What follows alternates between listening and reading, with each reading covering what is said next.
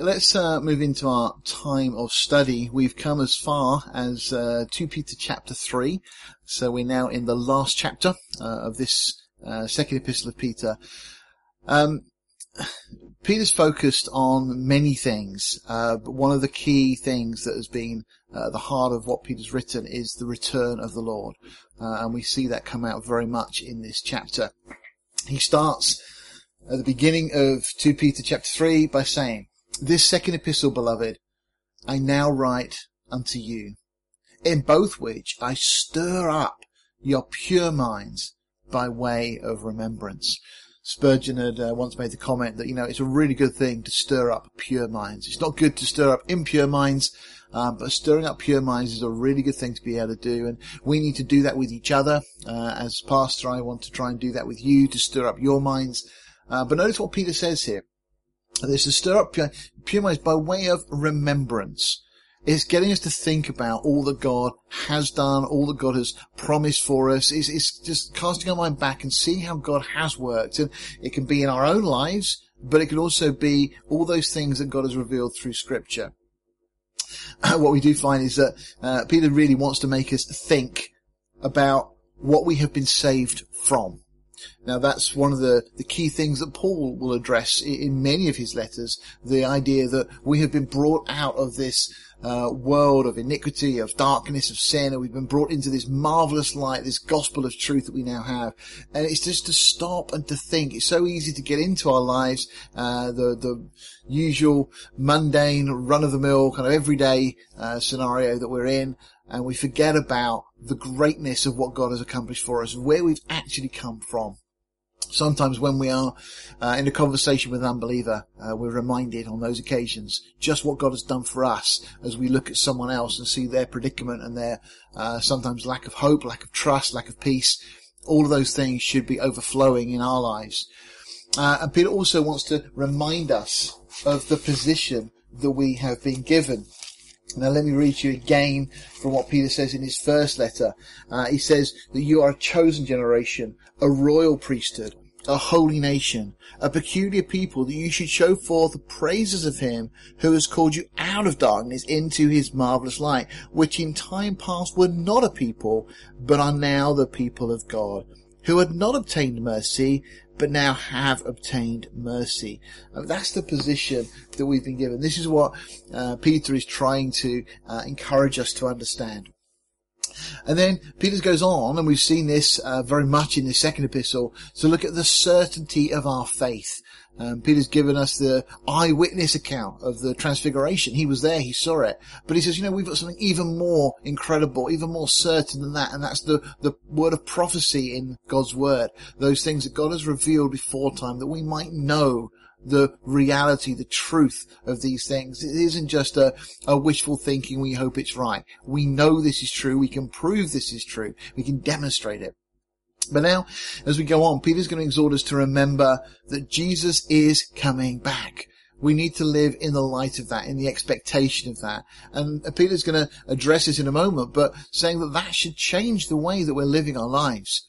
I think I may have used this example a number of times, but when I was younger, my sister and I, we got to a certain age, and when mum and dad would go away, sometimes for work reasons or whatever, they'd both go away for a few days together, and they'd leave us at home. We were old enough and responsible enough, so it would seem, to be able to look after ourselves. And typically we'd get to the day that we knew they were coming back, or the night before, and we'd recognise that the house was a bit of a mess, that we hadn't done the washing up for 3 or 4 days, so all of a sudden, there's this like real frenzied kind of attempt to try and tidy the house, to clean it, to repair the things I'd broken or whatever, get the French polishers in to repair the table, that kind of idea. But, the idea was that we knew they were coming back and we wanted to be ready. But we didn't want to be in a position where we were unprepared. And of course, we didn't want them to be disappointed with us when they returned. Well, that's a simple analogy from a worldly perspective, but how much more so when it comes to Jesus? We need to make sure that our lives are without censor. We don't need, or there shouldn't be anything in our life that we're ashamed of. When Jesus returns, we should be ready. Now, probably all of us at times, we've been in situations where we've probably been glad the Lord hadn't come back right at that moment.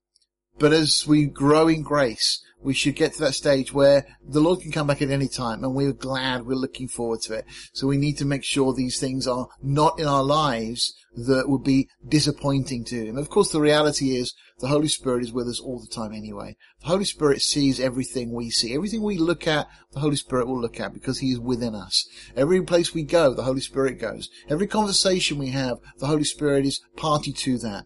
And we need to have this understanding that we are to grieve not the Spirit of God. So our lives should be different because of all these things that Peter's reminding us. And Peter's also going to remind us that this material world is going to be destroyed. The world is, of the mindset that everything is going to carry on as it always has been. And we hear occasionally of NASA spotting an asteroid that's on collision course with Earth, and it's going to hit us in something 2027 or, some long, long way away from here. And we think, well, it's not really going to cause us a problem. We don't need to worry about that now, or, it may be centuries away. But the reality is that the Bible says that things are not going to carry on as they are. There is going to come a day, the Lord will return, this world is going to be radically changed. We've got ahead of that time the tribulation that is detailed so much in Scripture, all these things coming upon the earth. And so we need to understand that it's not a problem necessarily to have material things. Of course, it is part of our lives, the way we are, the way the world is. In fact, God endorses private ownership of things back in the book of Genesis. But if any of those things become such that they hold us, then there's an issue there. We need to hold very loosely to the things of this world and hold very tightly to the things of God. Verse 2 carries on, that you may be mindful. I think that's interesting. The world is using this term at the moment, mindfulness. But the world's idea is that we empty our mind. Well, that's never a good thing. The mind was never designed to be emptied. And of course, if we empty our mind, if we go through these various so-called relaxation techniques and so on, and of course yoga's a big part of that, and sadly, unbelievably, many Christians get into that thinking it's just a harmless form of exercise. And I'm sure you're aware that these things are being foisted upon our children in schools. We've been very aware of things, and fortunately, I think most of the schools that are represented amongst the fellowship, the parents have spoken to the school will not include our children, those kind of things. But the world is going down this road of trying to empty your mind and so on. Well, Peter's saying, no, don't empty your mind, fill your mind. And he says, be mindful of the words which were spoken. He puts emphasis on the word of God. This is what we need to be filling our minds with, that was spoken before by the holy prophets. Okay, so speaking of the Old Testament and of the commandment of us, the apostles. So the Old Testament, the New Testament, all of it is important.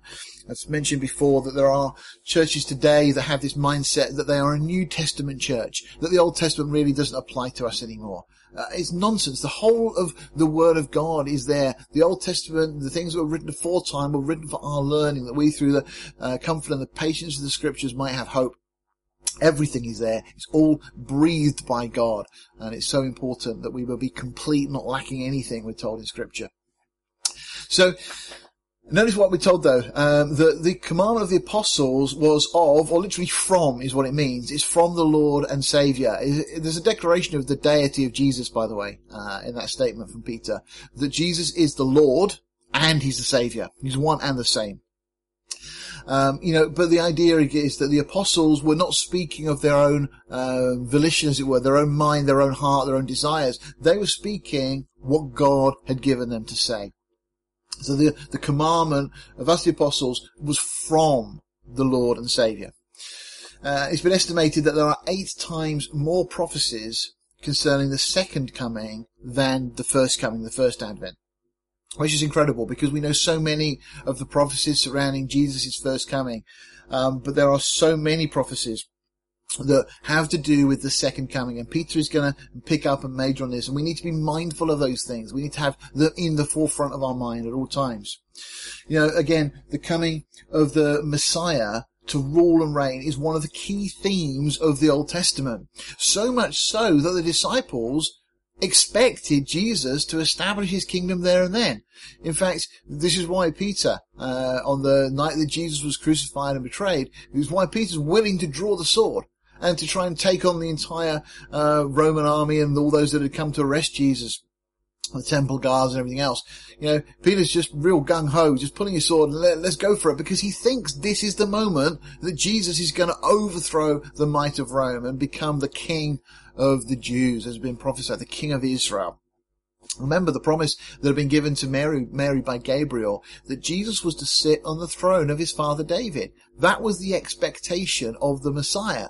And so even the disciples were waiting for this. And it's when we get to the beginning of the book of Acts, we read there this question that is asked by the disciples. They say to Jesus, let me just read to you from the beginning of the book of Acts. They say, when they therefore were come together, they asked him, the disciples asked Jesus, saying, Lord, will thou at this time restore the kingdom to Israel? In other words, okay, Lord, we kind of get that you had to die, you've risen from the dead, but are you now going to set up your kingdom and your throne? And Jesus simply says, it's not for you to know the times or the seasons. Notice Jesus doesn't say, guys, you've got it all wrong. It's going to be a spiritual kingdom. No. Jesus says, no, it's not for you to know the times and the seasons. It's very clear in Scripture that the kingdom that will be established on earth, and Daniel speaks about this in detail, and other prophetic books in the Old Testament, Isaiah and so on, that Jesus really will establish his throne when he returns to this earth. As I say, it's one of the key themes of the Old Testament. David Guzik says this comment. He says, Peter knew the importance of reminding his readers of the scriptural message, both received from the Old Testament, spoken before, and contemporary to his own day, and of the commandments of us. Peter clearly believed that the words of Scripture were important, and the words themselves, and not merely the meaning behind the words. As you grow in grace, as you have a deeper love of Scripture, you recognize that every word, every detail, every yod, every tittle, the yod is it's one of the smallest letters, is the smallest letter in the Hebrew language, and it's almost like an apostrophe.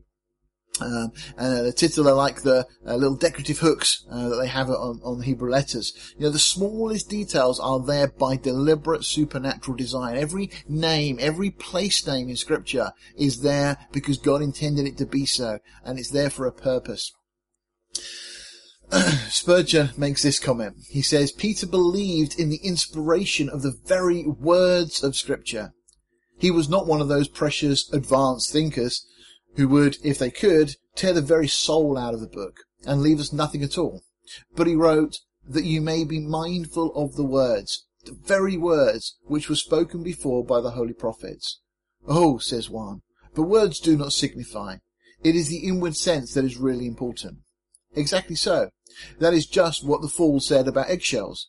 He said that they did not signify. It was only the inward life germ of the chick within that was important. So he broke all the shells and thereby destroyed the life. If the words could be taken from us, the sense itself would be gone. Very simple, clear comment by Spurgeon. Well, then Peter goes on and says, knowing this first, that there shall come in the last days scoffers, walking after their own lusts, and saying, where is the promise of his coming? For since the fathers fell asleep, all things continue as they were from the beginning of the creation.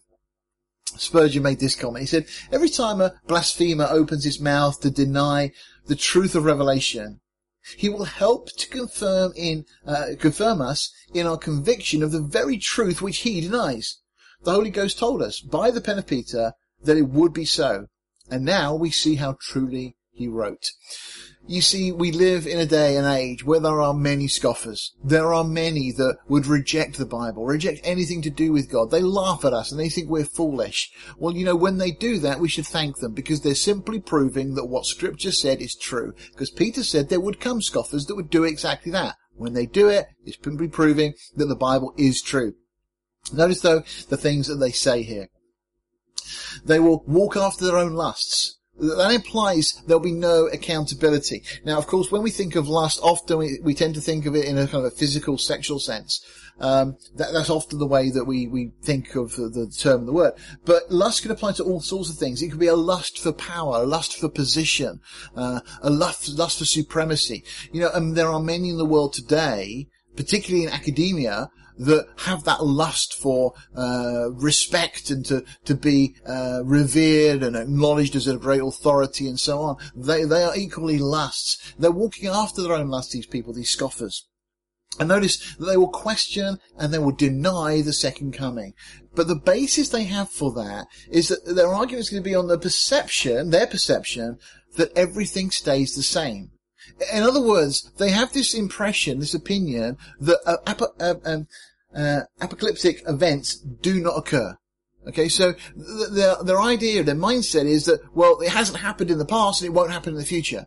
So therefore any notion of Jesus returning is impossible because they live in this material, scientific-based, facts-based world, so they think, where those things never have taken place and so they never will take place. And so they'll laugh and they'll scoff at the idea that Jesus is going to physically come back to this earth. But notice what Peter then says. He said, for this they are willingly ignorant of, that by the word of God the heavens were of old. Notice what Peter says, that the heavens were created because God spoke them into existence. The world is spending a fortune on trying to understand the origins of the universe and so on. The Bible tells us that they're not going to find it through a telescope, because the origins of the universe were the word of God. God spoke everything into existence. You know, scientists don't tend to appreciate it, but there's a contradiction between the first and the second laws of thermodynamics. The first law basically states that matter can't be created or destroyed, but the second law states that everything is running down and winding down. Well, we have a problem, because there must have been a time when there was nothing, because everything runs down. So if it had been there forever, it would have run down by now, and it all entropied, it all burnt out. There is still energy in the universe, so we know there was a time when there was a beginning. Well, the Bible starts with that statement. It's a scientific fact, in the beginning. But also, it couldn't have been something, because things are matter, they're material, they run down, they wind down. Well, of course, the Bible starts with a clear statement. In the beginning, it doesn't say there was a thing, it doesn't say there was material condensed in a small dot or whatever else. It says that there was someone who's outside of creation, outside of the physical universe. Yeah, the Bible is so spot on when it comes to these details. In the beginning, God created. And how did he create? God said, let there be. And then God created all the things that we see. It's exactly what Peter's confirming to us here. But he's saying that they're going to be willingly ignorant. Now, I quite like the statement here. I think it was Kent Hoving some years ago that gave us the great definition. Willingly ignorant actually means dumb on purpose. They choose to reject.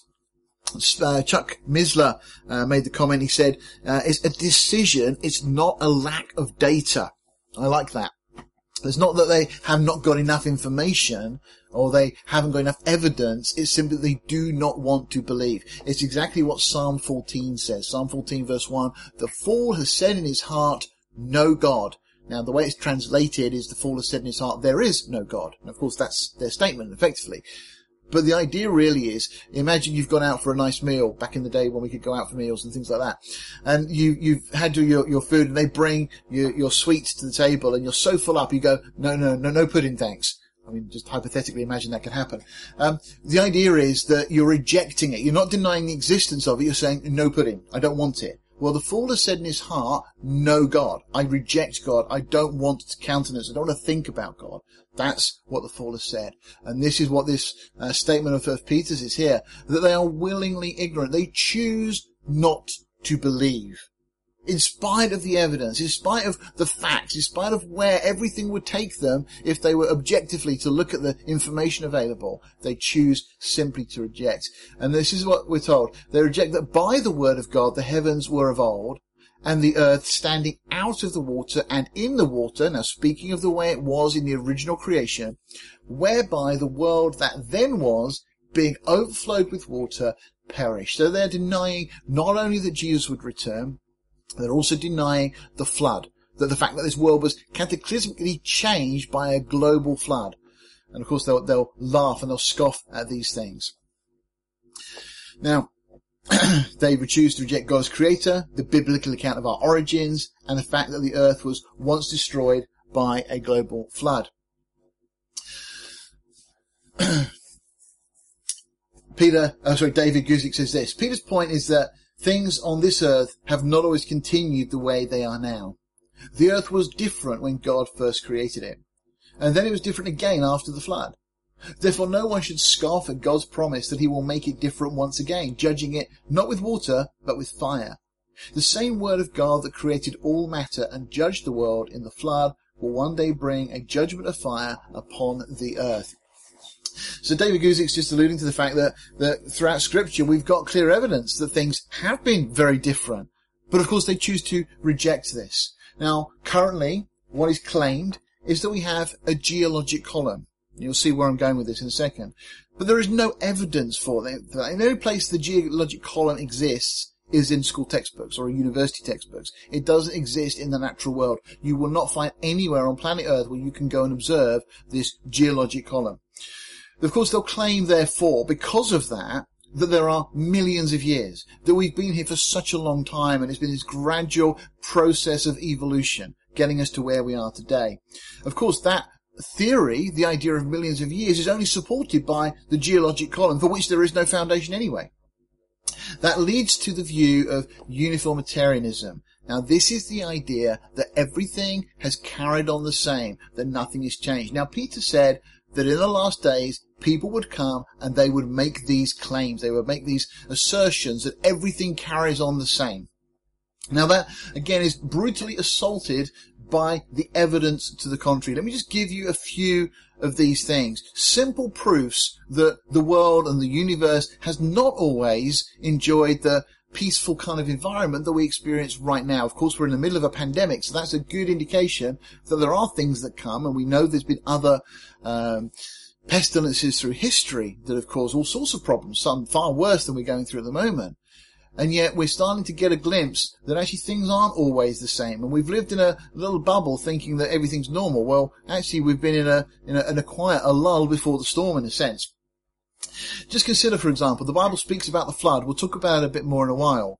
But of course we've got mountains. How do mountains form? Well, that's an interesting thought just there. Of course we've got the Mid-Atlantic Ridge. And there's the great, that runs through, it's like a tear, I'll show you in a second, but it's a tear that runs through the middle of the Atlantic Ocean in the Earth's crust. How did that happen? What caused it? There's the Great Rift Valley that runs all the way down through Israel, all the way down through Africa, one of the biggest fault lines in the Earth. There are, of course, the White Cliffs of Dover. I don't know if you've ever thought about this, but the White Cliffs of Dover are evidence of catastrophe. I used to live, obviously, down in Kent. I used to go there. Joy and I went for walks along the cliffs a number of times when we were younger. But those cliffs are evidence of catastrophe. We are walking on the remains of dead creatures that have been deposited in one location. That doesn't happen over long periods of time. They were suddenly dumped and deposited there. The White Cliffs of Dover are a fantastic rebuttal to anybody that will try and say that we haven't had catastrophes on the Earth before.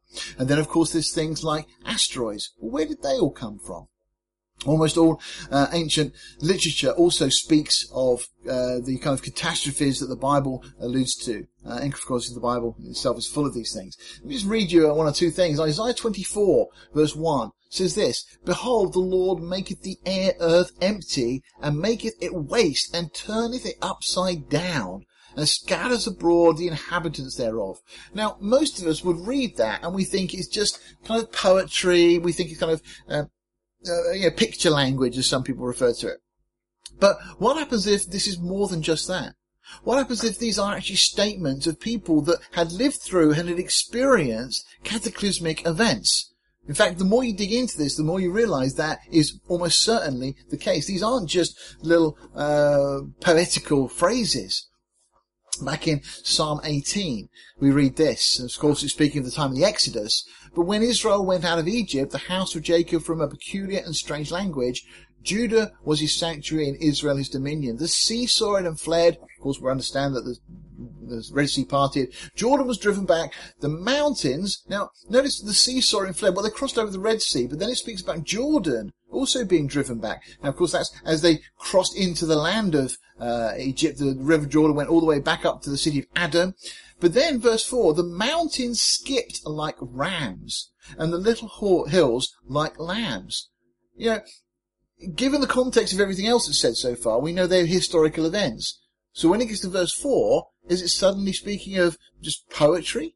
Or is this again speaking of eyewitness events of people that actually saw incredible events taking place on earth? There's all sorts of strange things we could allude to, and we won't derail too much this morning, but things like the ancient city of Troy was apparently destroyed 7 times, and never as a result of war. Rome, when it was built upland on the river Tiber. They didn't want to build it near the sea for fear that it could be flooded. Now, it's so far inland from the actual sea that you have to question why they were that concerned. How bigger tides did they get, or tsunamis were they worried about getting, that they built the city of Rome inland where they did? Lots of interesting historical questions we could ask. Goes on, what aileth thee, O thou sea, that thou fleddest, thou Jordan, that thou was driven back? Okay, so there's just a number of different events in the Bible that we could lead to. There's a book written by 2 non-Christians, but they are very sympathetic to the Christian position. But they weren't Christians. They weren't trying to prove the Bible. One individual by the name of Donald Patton and then Ronald Hatch. One of them worked for NASA, and they were both scientists. And they went through looking at what the Bible said about these catastrophes, and they recognized there was a lot of corroborating evidence to support these things. They tried to pinpoint when they think they took place, and they recognized there was a pattern to these occurring. And there's a really interesting conjecture behind some of this stuff, which maybe some other time we could dig into. But things like the long day of Joshua, where the sun stood still according to Scripture, scientists would scoff at that today. And yet there's really interesting evidence to suggest that did take place and how it actually happened. Of course, the events with Gideon and so on, Elijah on Mount Carmel, and then in Joel Amos's time there was a big catastrophe that was alluded to in Scripture. Of course, the 185,000 Assyrians that died during the time of Sennacherib. Well, what was it that caused those events? Now, I know the Bible speaks of an angel on that event, but what was the mechanism that God used? How was it done? My point is, there are a lot of things we don't fully understand. Now, just to get you again, just to thinking about this, the Earth is under constant rain of interplanetary debris. Lots of things falling from space onto the Earth all the time. And we accumulate, apparently, about 100 tons of extraterrestrial material per day that's coming out from space, coming into the Earth's atmosphere. But most of it has little or no impact. It's so small and most of it gets burnt up, so it doesn't cause us a problem. I'm sure many of you have seen, meteor showers and things. I remember some years ago, Joe and I were on holiday down in Dorset with my mum and dad. We were on a campsite in Wareham Forest, and it was very dark because it was away from the pollution of light from the towns. And we were looking up, and it was an incredible meteor shower. It was going on for a couple of hours. We ended up our necks were aching just standing up watching these things. But every I think about 20, 30 seconds, we were seeing another shooting star, as we tend to refer to them. So we've all seen these kind of things. We're all aware of it. But as I said, most of those things don't have any significance. But, every now and again we do get a big one. That is the big crater at Winslow in Arizona. It's about a mile wide. It's very clear that something large hit that particular spot and caused a bit of a problem. It's been estimated quite the force of that and how much damage it would have done worldwide and so on. There was another one in Tunguska in central Siberia. Only just over 100 years ago, on the 30th of June, destroyed a 2,000 square kilometre area of forest. It was so remote where it was that it was not explored for another 17 years. But they reckon it was equivalent to a 15 megaton explosion going off. Now, again, these are things that we know historically that they do occur. There's just another picture of some of the devastation that was caused by this boloid, as it was referred to. There was also the Chicxulub crater. That was discovered in 1991. The reason it hasn't been discovered before then was because it's actually under the surface of the water. It's the Yucatan Peninsula just off Central America. This is 6 miles in diameter, and they've estimated it has been equivalent to 100 megaton. And they said, is this what killed the dinosaurs? Well, certainly if it landed on them, it wouldn't have helped them. But I think there's probably more likely that after the flood, a lot of the vegetation and the food that the dinosaurs would have eaten had gone. And I'm sure also that the Earth's atmosphere, the oxygen level had reduced. That also would have contributed significantly to the health of the dinosaurs. So there's other reasons possibly for that. But just to show you a picture of it, that's what it looks like. You see, if you go onto a satellite, you can just about see the shape of this under the surface. But that's kind of the area, this buried crater in the Gulf of Mexico.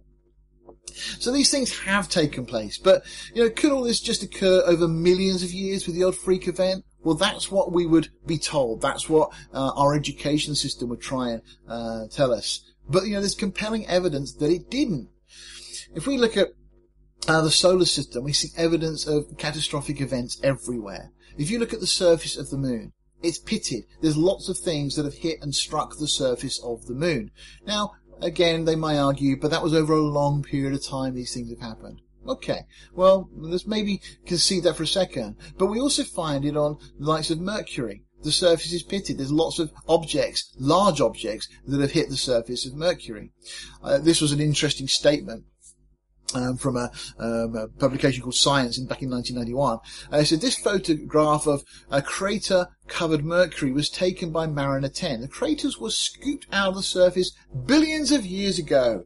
And then in this question, why have they remained unchanged over all that time? Well, maybe you're asking the wrong question. Maybe you're trying to understand why nothing's changed because you're looking over too long a period of time. Mars is a very interesting planet to observe from a biblical perspective for a number of reasons. 93% of the craters on Mars are on one side. Now, if you stop and think about that for a second, that tells you that what happened on Mars happened in a very short period of time. The planet Mars is rotating. The fact that 93% have hit the same side tells you that whatever hit Mars happened very, very abruptly. The largest crater is 9 miles wide. On the opposite side, there's the largest volcano in the solar system. It's known as Olympus Mons. It's 3 times the height of Everest. That's just a picture of what it looks like. The satellite image we've got. Then there's also what's known as the Tarsis Bulge. It's like a seam that splits one side of the planet. It's about 3,000 miles long, and it covers about 46% of what's referred to as the serene hemisphere, the hemisphere without the craters. So get the picture. One side, you've got loads of craters, including the biggest one in the universe. And then you've got the other side of the planet, you've got these big bulges as if something's gone right through the planet and caused this tear, this seam. It's the largest tear, if you like, that's observed on any planet. And you can see there on that picture the scar. With our telescopes today, we can pick up these things.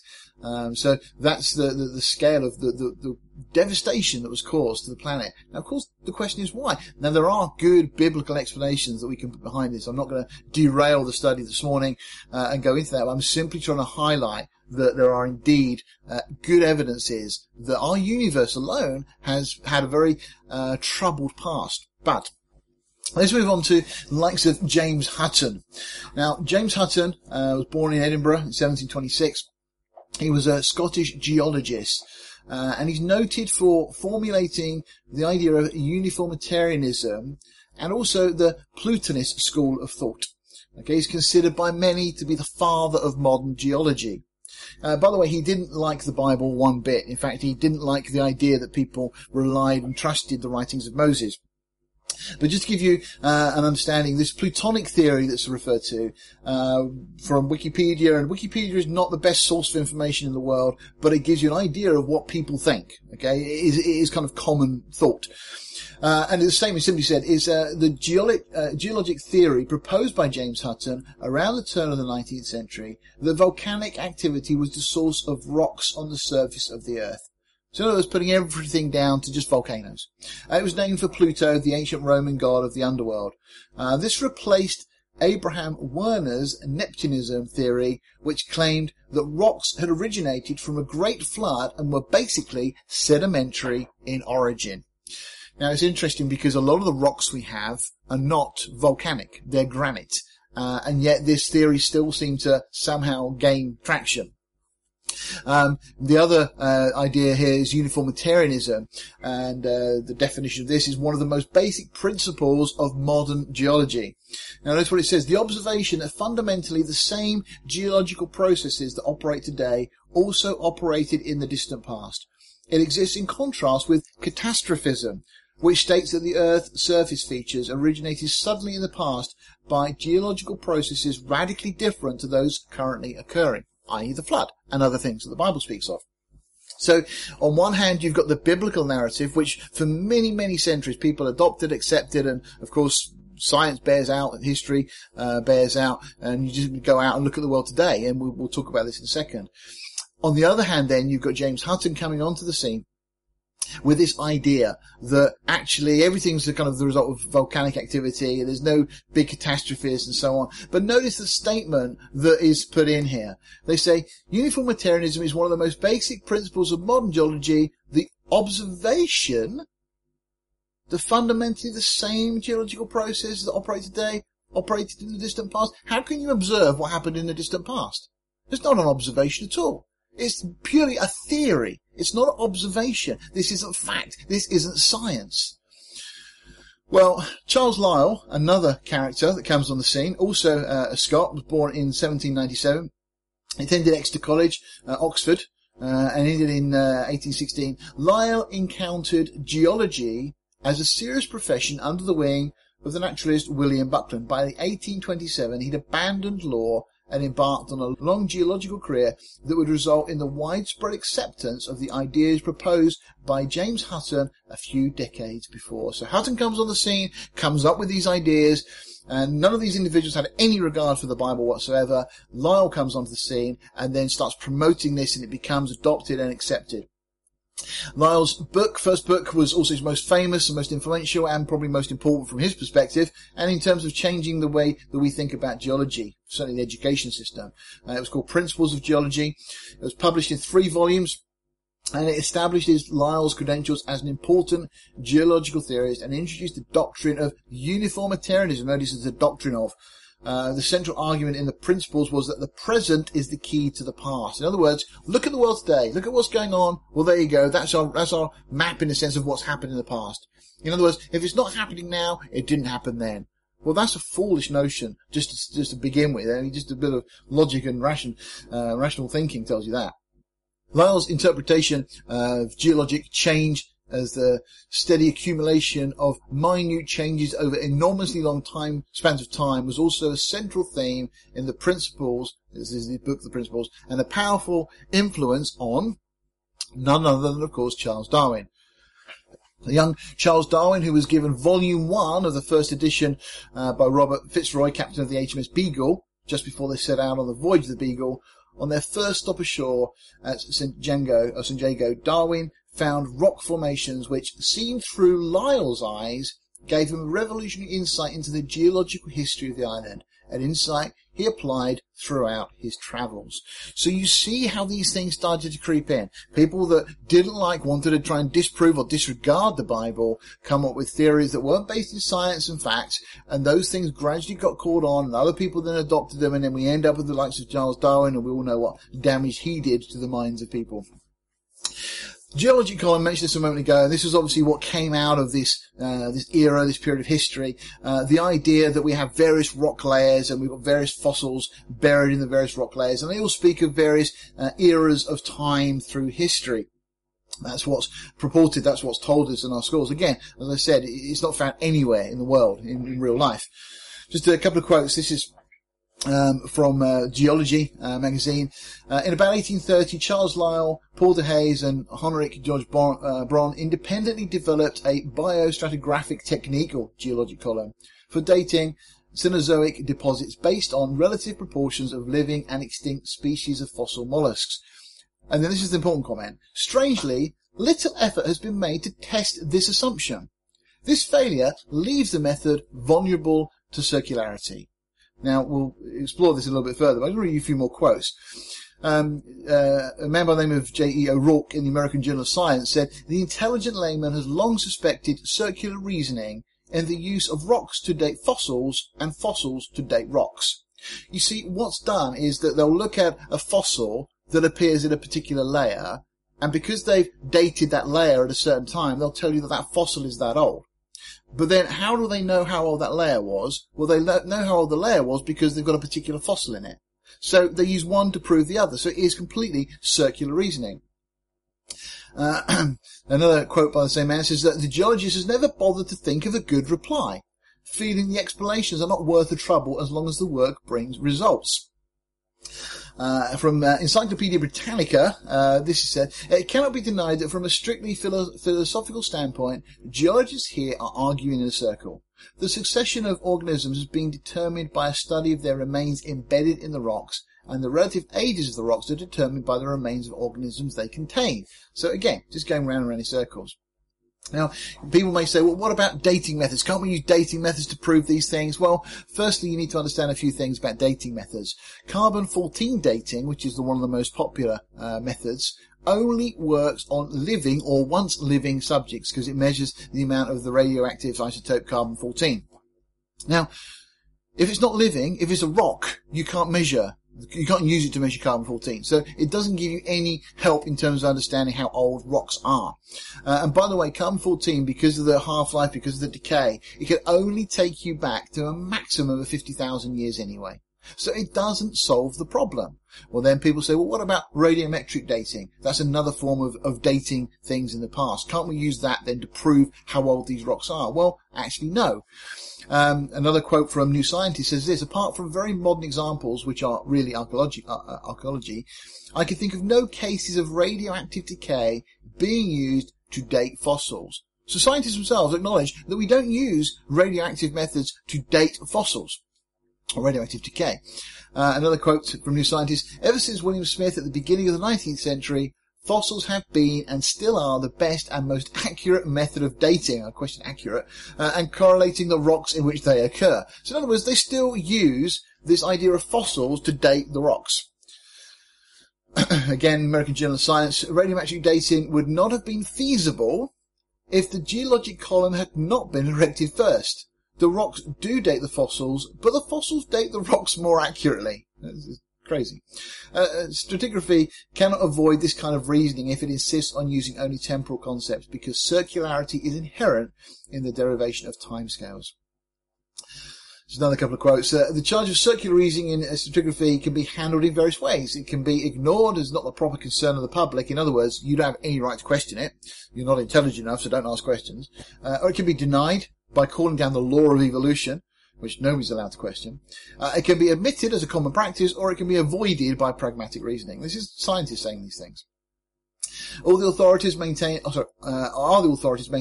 the one hand, that evolution is documented by geology, and on the other, that geology is documented by evolution? Isn't this a circular argument? Once again, just to highlight the stupidity of the geologic column, and this is what is the real backbone to these long periods of time, that the argument that everything is continued as it was, and so on. They've got so-called index fossils, so you'll find a fossil that appears in a particular layer that then dates that layer. So this is how it's used. Now, trilobites, you may have heard of, you may have seen pictures like the one on the screen there. They obviously are good index fossils. Okay, now trilobite typically is the one pictured there in a rock. Was probably formed, they say, from somewhere between 500 to 600 million years ago, according to their theories. That's from a modern earth science book. All right, but there you have a picture, and I appreciate the resolution is probably not the best, but it's a human shoe print with a trilobite inside. Somebody stood on one of these things, and it ended up, whether it was in mud and got compressed or however, but it turned into a fossil, and we now have this trilobite inside a human shoe print. Now, this, of course, is very disturbing to the geologists that would tell you that trilobites were 500 to 600 million years ago, because clearly they existed at the same time as man, because there we have evidence of it, and it's been verified that wasn't a fake. Graptolites, also another organism. They found fossils apparently for 410 million year old rock. So you find one of these in a piece of rock, you know how old the rock is, so they say. Well, the graptolites are still found alive in the South Pacific. Well, so how does that prove that a rock is that old? Because if they still exist today, that could have been at any time in history. Lobe-finned fish are apparently used as a index fossil dating to around about 325 million years old. And yet you notice in the bottom picture on the right there that there's a lady swimming alongside a coelacanth, which is a lobe-finned fish. So those fish exist today. They've been found. They were thought to be extinct, and probably that's why they were used in these as an index fossil. What it shows is that there really is no scientific basis for the geologic column and for the dating that they use with it. Let me go back again to the scripture. It says, for this they are willingly, or they willingly are ignorant of. They've chosen not to believe. Again, they've rejected these things. Now, if there was a flood, as this verse also is implying, that is the reason that we have the catastrophes in the world as we see it today, what would the evidence be? Well, I'm going to borrow from Ken Ham, and I'm sure you're very familiar with the way he puts this, but we would expect to find billions of dead things buried in rock layers, laid down by water all over the earth. And what do we find when we go out and look at the world? We find billions of dead things buried in rock layers, laid down by water all over the earth. Exactly what the Bible would imply we should find. Of course, we find marine fossils on the top of the highest mountains. We've got big deposits of sifted material. There's twisted and bent rock strata, deposited as silt and then hardened. And of course, evidence of mass erosion as the waters ran off the earth. And if you like, mountains as well, and the formation of mountains all go along with this. Just as an aside, I thought this was quite interesting. You've probably heard lots of things in the news about Mars recently. But there's an article here that says, more than 3.5 billion years ago, water flowed freely across the surface of Mars, forming lakes and seas. New research shows how these lakes may have overflowed and burst at their sides, causing flooding so severe that it carved out canyons in the Martian surface over the course of just weeks. Now, this is incredible. These are scientists saying that on Mars, where there is no current evidence of water now, that they're saying that there was once a flood that was so incredible that it carved out canyons in a matter of weeks. And they reject the idea that on Earth, which is over 70% made up of water, that there could have been a worldwide flood that caused all the canyons and everything else we see.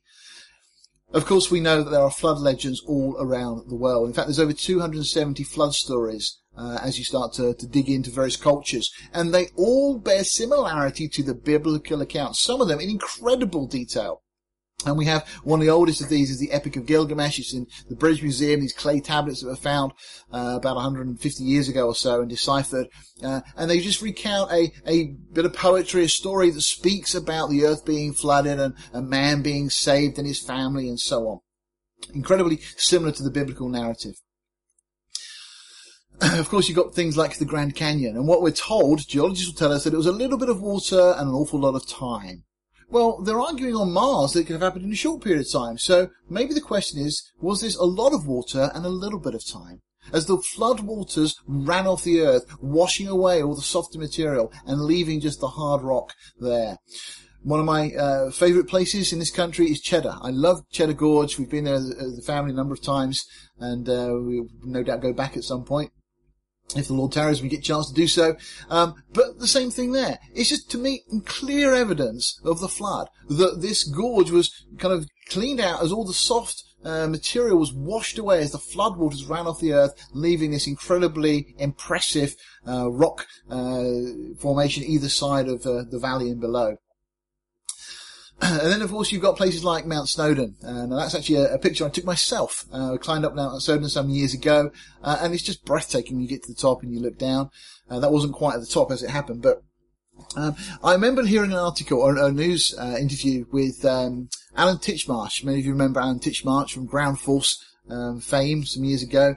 Well, he'd written a book at the time. He'd been around the UK visiting various places, and he commented on the fact that they'd got marine fossils on the top of Mount Snowdon. Now, this is one of the highest mountains in the British Isles, and the argument was that glaciers were responsible for pushing these fossils to the top of the mountain and leaving them there. And I was listening to this interview thinking, did he really just say that? The idea that a glacier, which we know moves very slowly, that's the nature of it, had actually pushed up a fossil or some organism, some creature, to the top of the mountain and just deposited it there. It's ridiculous that an intelligent person can make such a statement as that. And yet, these are things that are proposed. It's far more likely, I think you'd agree, that there was once a worldwide flood that just turned everything upside down. And of course, that would explain why we have marine fossils on the top of almost all the high mountains in the world. Another tremendous problem, excuse the pun, is the fact that we've got trees upright through rock strata.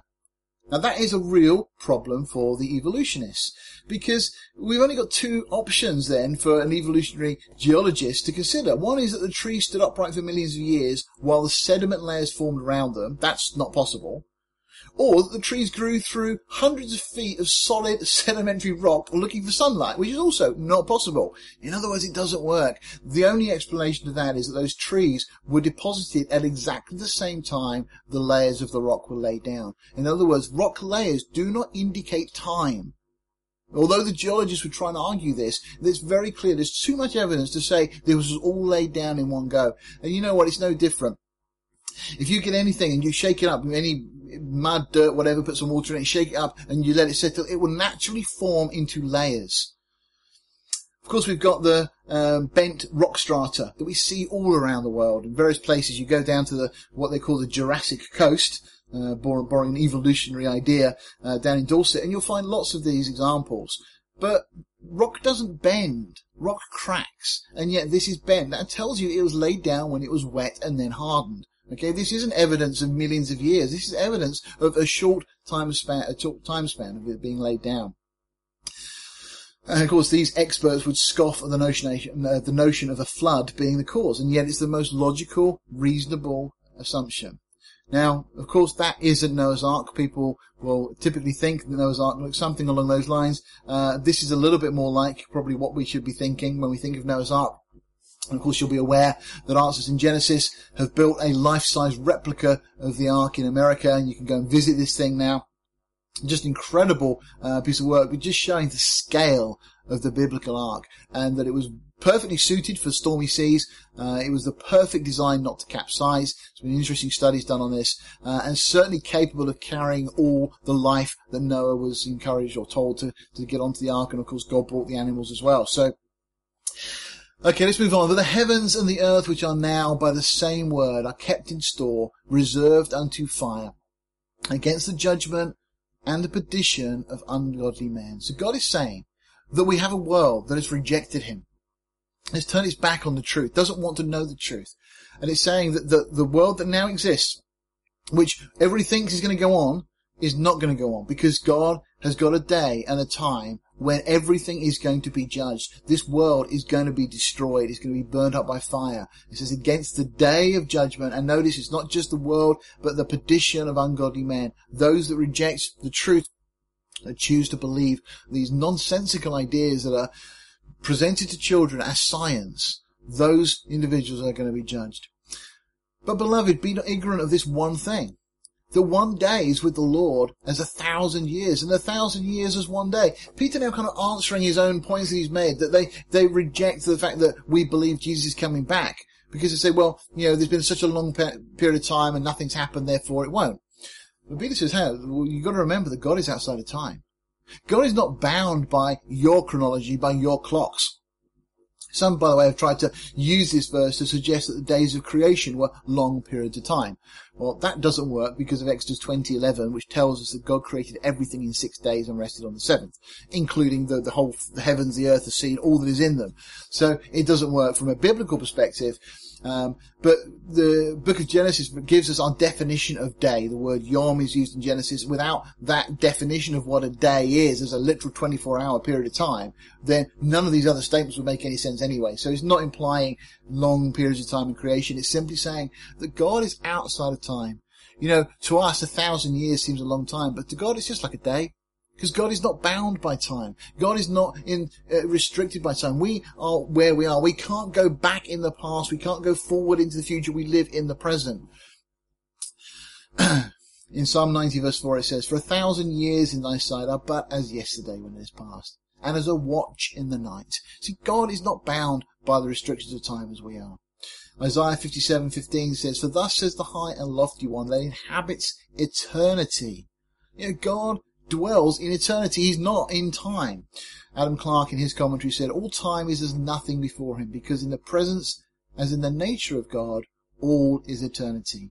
Therefore nothing is long, nothing short before him. No lapse of ages impairs his purposes." We may sometimes think that God is delaying coming back, but in God's economy, God is outside of time. There is no late in that sense. God is never late. God is always on time because it's his time that he's working to. But just an interesting aside based on the verse we just read in Peter. In Hosea chapter 5 and going into chapter 6, we read this statement. It's God speaking. "I will go and return to my place."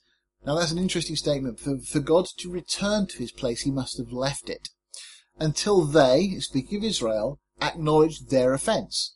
So God is saying, I'm going to return to my place until Israel acknowledge their sin, their offence, and seek my face. Now we know enough in Scripture to know that the point in the future when Israel will seek God's face will be just prior to the second coming.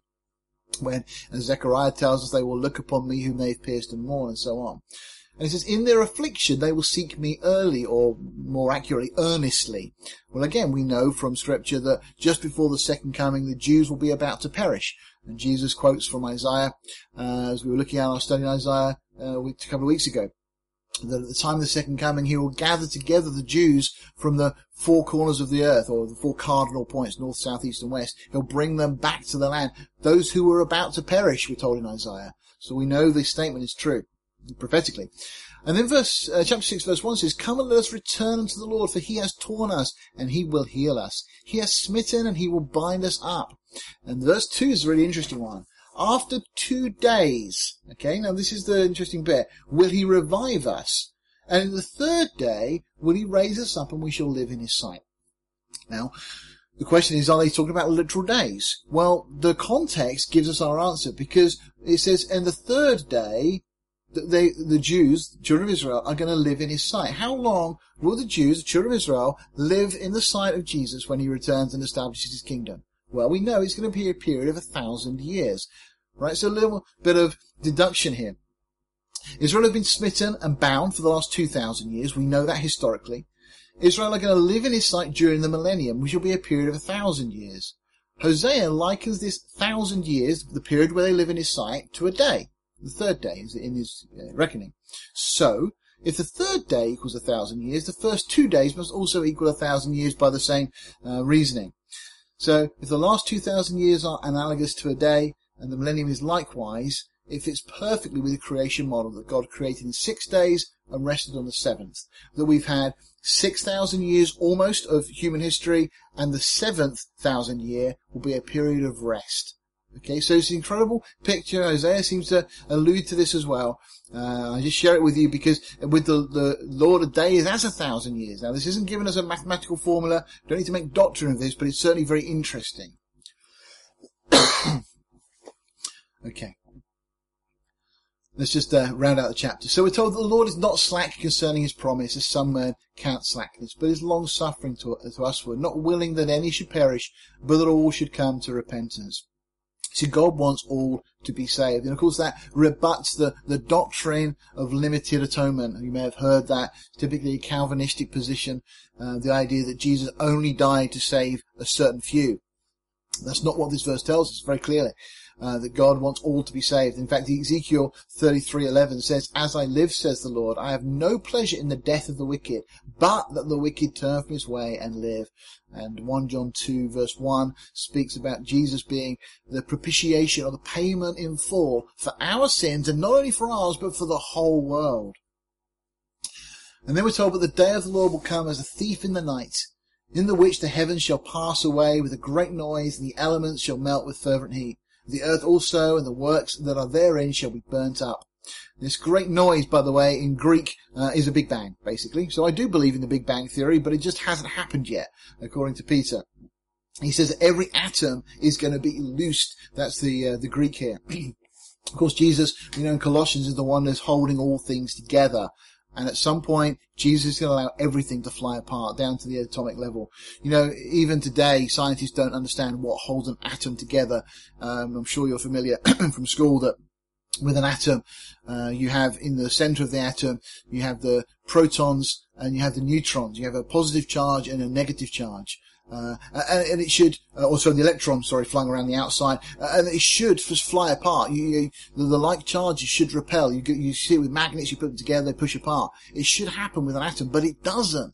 And they've come up with all sorts of theories like atomic glue, which is just simply a way of saying they don't know, and other things, but there's no scientific understanding as to why an atom doesn't fly apart. Well, the Bible says that Jesus is holding it all together. But there's going to come a time he's going to let it all literally fly apart. Every single piece of fabric material in the universe will literally be dissolved.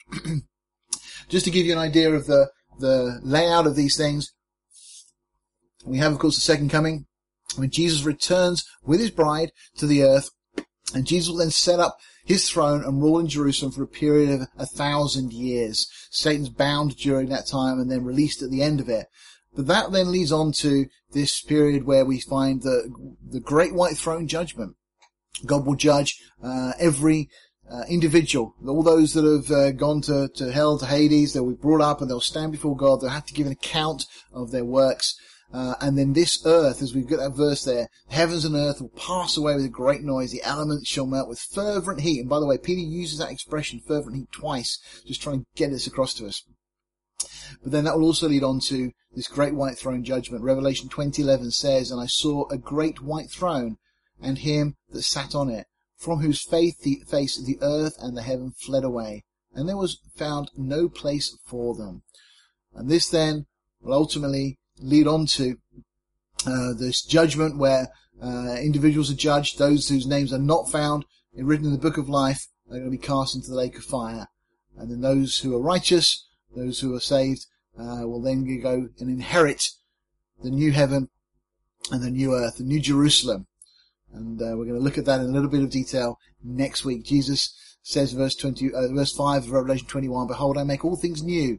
And he said unto me, Write, for these words are true and faithful." Literally, these words are dependable. Of course, Revelation 21:3 reminds us that the tabernacle, the dwelling of God, is with men. He will dwell with them, and they shall be his people, and God himself shall be with them and be their God. So Peter asked the question, "Seeing then that all these things shall be dissolved, what manner of persons ought you to be?" And effectively answers the question, "In all holy conversation and godliness." That's how we should be. Looking for and hastening unto the coming of the day of God. Now, there are scholars that are divided on this. They think, is that simply saying we should be looking and waiting, or is it saying that by our godly lifestyle we can bring forward the return of the Lord? And there's good scholars that will argue both sides of that, and I'll let you make your own minds up. "Wherein the heavens being on fire shall be dissolved," and here we go again, "the elements shall melt with fervent heat." Again, the fact that we are looking for his coming will change our hearts and minds and reset our priorities. If we're not looking for his coming, well then they're not going to be changed. You know, we are to be godlike, is what we are told, and Peter's really hammered this point as we've gone through. "Nevertheless, we, according to his promise, look for new heavens and a new earth, wherein dwelleth righteousness." And as I said, next week I want to build on this and have a little study, just a topical study, looking at our eternal dwelling. Hopefully it'll be encouraging. "So wherefore, beloved, seeing that you look for such things, be diligent." Once again, Peter uses that expression, "that you may be found of him in peace, without spot and blameless." You know, we're to be washed with the water of the word, that we are without spot, without any wrinkle, and that we're ready for our Saviour to return.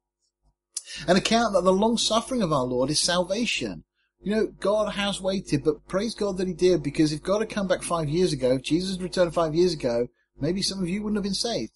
You know, if it had been 30, 40 years ago, maybe a lot of us wouldn't have been saved at that point. But God is gracious and God is waiting. The longer the Lord leaves it, the more people are being saved, and we need to use every opportunity to witness. And then Peter says, "Even as our beloved brother Paul, also according to the wisdom given unto him, has written unto you, as also in all his epistles, speaking to them of these things, in which some things are hard to be understood."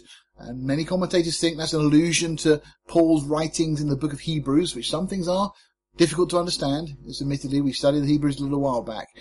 Peter alluding to that, certainly.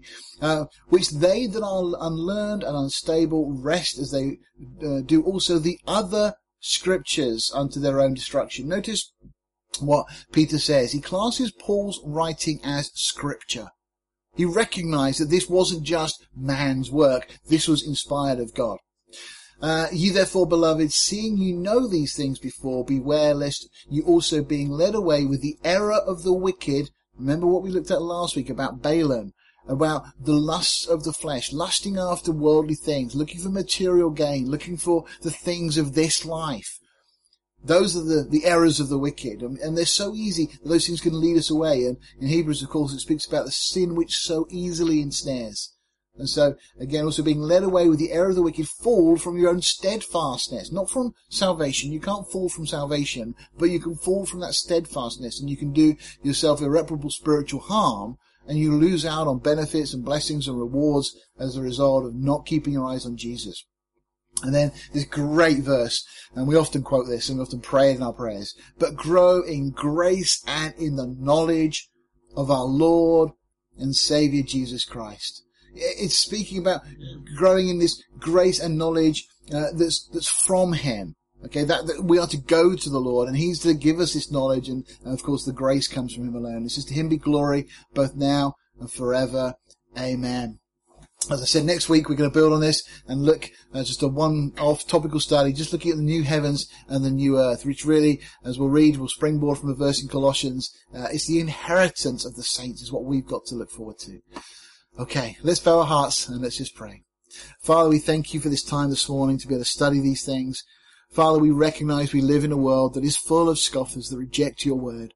And yet, Lord, we have an abundant evidence to convince us and to convict us, Lord, to show us from an intellectual perspective. And yet, Lord, your spirit, your word also, Lord, cuts right down to the heart, Lord, to the soul of our being, Lord, and tells us that there is a God who created us, who did judge the world before through a flood and will judge the world again through fire. Oh, Lord, we thank you this morning that we know that you are our Lord and our Saviour. And we pray, Father, for those that do not yet know you, that, Lord, you would open their eyes in the days that remain. We ask this in Jesus' name. Amen.